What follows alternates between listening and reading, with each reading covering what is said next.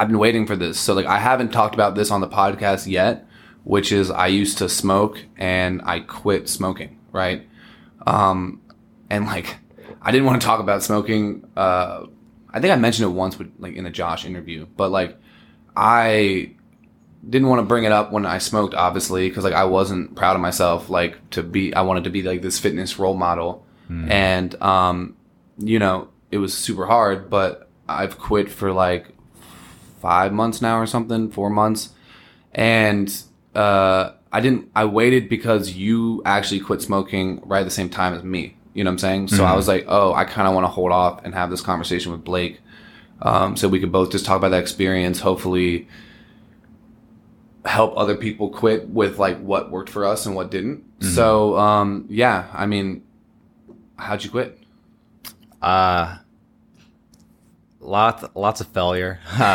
Like, and that, I think the biggest takeaway, if I had to give any advice, is like that's okay. That's actually needed. I think it was important that I like relapsed, that I failed, you know. There's one point like 4 days in, and I'm tracking on an app, right? I think that's a big thing, like tracking your numbers, and like breaking down and actually going back to it and then resetting that number and remembering like how that feeling is. Because if you just quit and you haven't failed yet, it's like the only thing that you can think about when you're thinking about smoking again is like that feeling, like, oh, it's on a pedestal, it feels so good. But after you've relapsed once, it's like, no, when I think about smoking now, just remember how bad that felt to reset that progress, or how that buzz wasn't really worth it, or how you got dizzy afterwards because you're not used to it anymore. Like that was really important for me to be able to move forward past. I didn't hold it in this high regard anymore after that. So I think that was super important. Yeah, wait, how long ago was the last time you smoked? Like how long has it been you're clean of nicotine now? Is it like 5 or 6 months? Yeah, it's like 170 days at this point. Okay. Around, yeah. I think I quit like a couple weeks after you. Like I think it was like 3 weeks after you. So I'm probably about to hit 100 days. Yeah.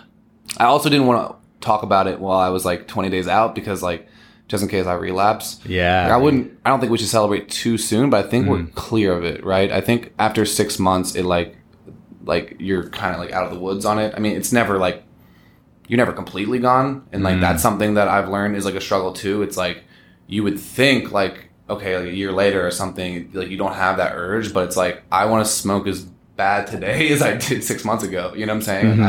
I always want to smoke now. It's just like an ongoing problem, or like a thing that you like live with, I guess. You know what I'm saying? Yeah. So that's something that like, I guess it's not surprising because it's an addiction, but it's like, damn, dude, like it's still like a battle that you're battling. You know what I'm saying? 1000%. But yeah, like for me, and this is what I wanted to like kind of discuss, and hopefully other people can get something from this. Like I knew that, like I did a lot of research on like forming new habits and like breaking old habits and things like that. Just like the psychology behind it all. And like I knew I had to transfer that energy over to a new habit, right?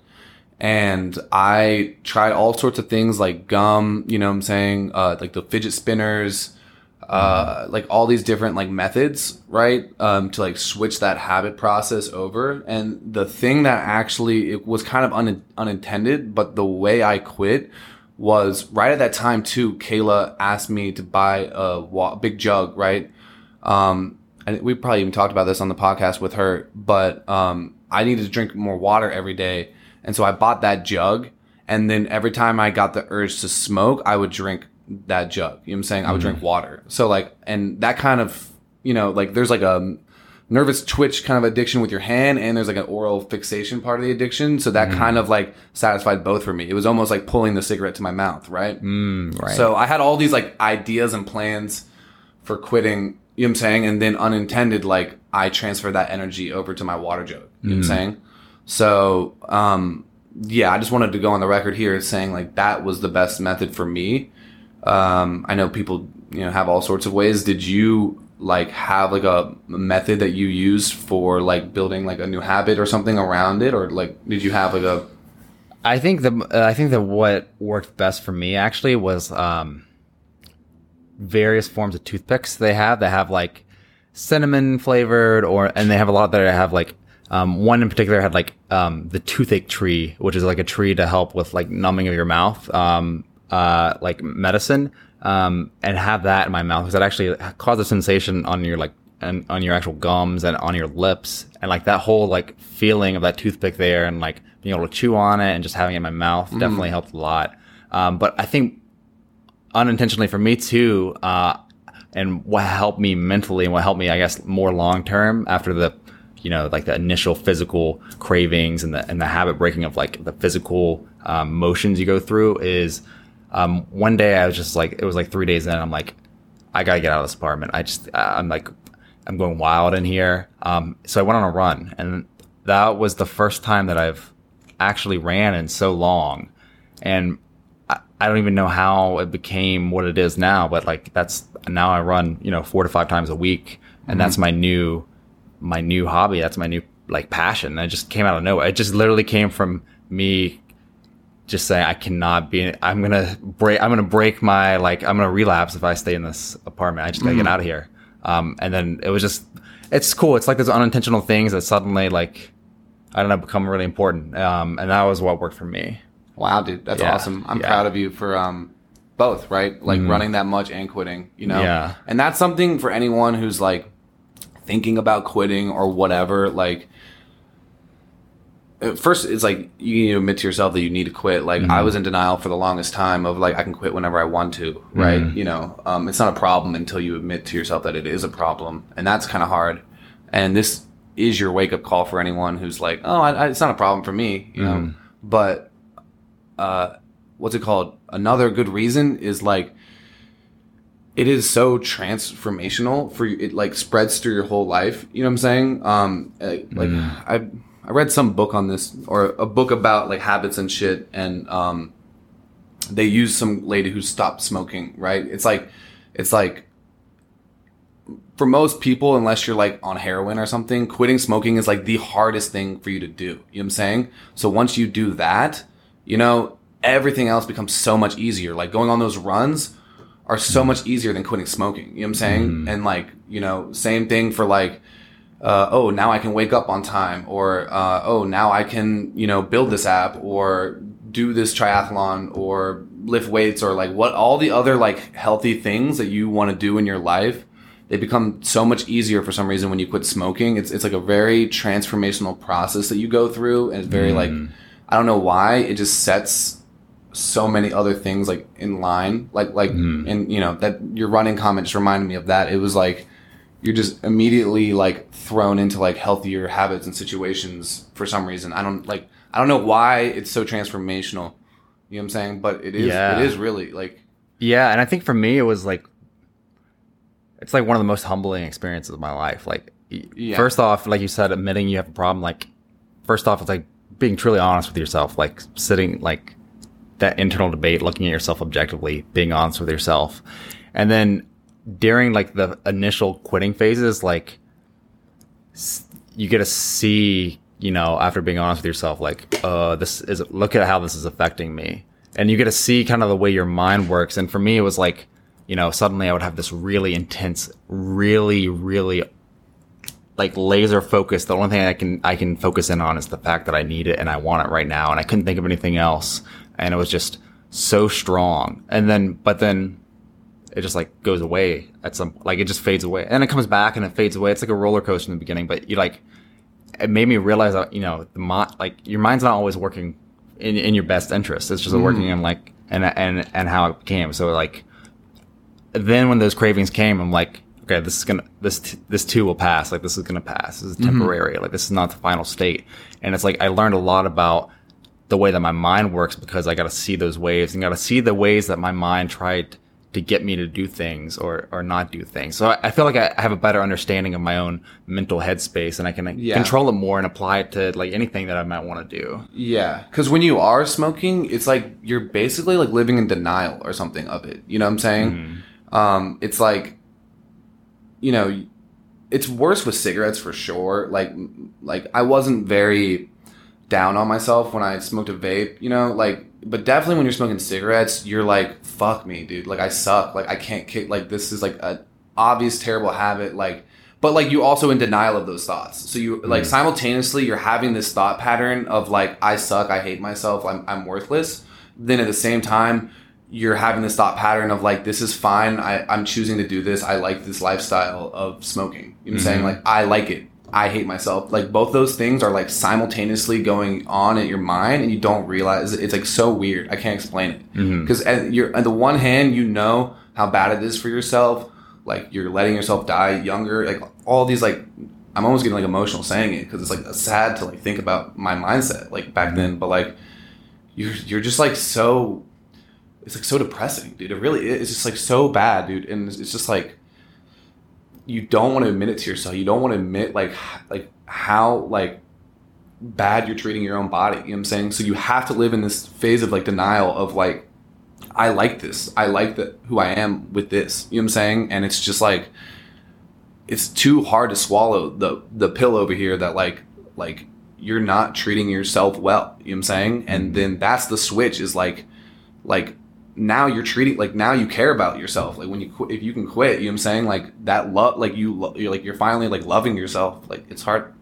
It's making me emotional, man. But, like, yeah. You know what I'm saying? Like, to like, really love yourself, you know what I'm saying? And, like, step away from that, like, it gives you, like, so much more confidence, like, in all the other areas of your life. You know, it's, like, really a domino effect where it's, like, no, like, I care enough to, like, stop this, you know what I'm saying? And that care and that confidence, it spreads, you know what I'm saying? Like, now I care enough to fucking kill it at work, and I care enough to, like, you know, like, treat other people in my life well and do all, you know what I'm saying? It's like, it succeed in my company, you know, like, why do I deserve to, like, succeed in my company if I can't even quit smoking, right? Like, those thought patterns, like, they don't manifest well. They don't manifest into success, and they don't, and, like, I don't know, man. Like, I didn't expect to get, like, emotional in this conversation, but, like, if you're listening to this right now and, like, you're still smoking, like, this is your fucking wake-up call. Like, I don't know what you're doing listening to me talk right now and, like, hitting your jewel or whatever it is. Like, fucking stop. Like, care about yourself and just fucking stop. Yeah. And I think you hit the nail on the head, too, because for me, it was, like, the mental gymnastics that go on to convince yourself to, like, whether it's ignoring it, whether it's I didn't realize how much it changed my, like, actual thought process until, like, after, and now that I feel like I have clarity, like, looking back, like, I can twist it in any way to make it fit my narrative, to make it okay for me. You know what I'm saying? Like, I could convince myself of whatever I needed it to, and, like, that it was okay, that it wasn't a problem, that I didn't, like, just thinking about, like hiding away in a bathroom and, like, hitting, like, needing to hit a jewel and, like, just trying to keep it secret and just, it's just so, it's so demeaning. It's just so, like, bad that I gave something so much power in my life and I let it control so much. I let it control my thought. And especially for me too, because, like, that's, like, the one thing that I really pride myself on. Like, the one thing out of anything in this world that I hold really dear and like, I'm proud of is, like, my mind. And if I just gave this thing the reins, like, yeah, and let it go nuts, and it damaged my relationships with people. It damaged my confidence, my mental health, and you don't truly understand it until you're on the other side of it, because you're doing those mental gymnastics, and it's like, oh wow, like, oh, the reason that I felt so awful the past, like, 6 months was because I constantly had nicotine in my body and I was constricting my blood vessels, and I was, like, operating at not a normal sober state at all times. And it was just something that really, it feels really, really good to be on the other side. And it feels like, I don't know, it's like I've been walking around and been doing things with, like, added weight on. And now I feel like I've taken that off, and I'm like, wow, this is what I used to be like, probably. Shit. And, like, I can do anything. You just feel, if it just is a really humbling experience. I, like, saw really, like, I really understood things that I didn't think that I would beforehand. And I really, like, you just don't know what your mind is capable of to convince you of things, like, until you, like, can objectively look back at it and be like, oh, I was just wrong. Like, that's, it's scary to think that I would let that make calls for me.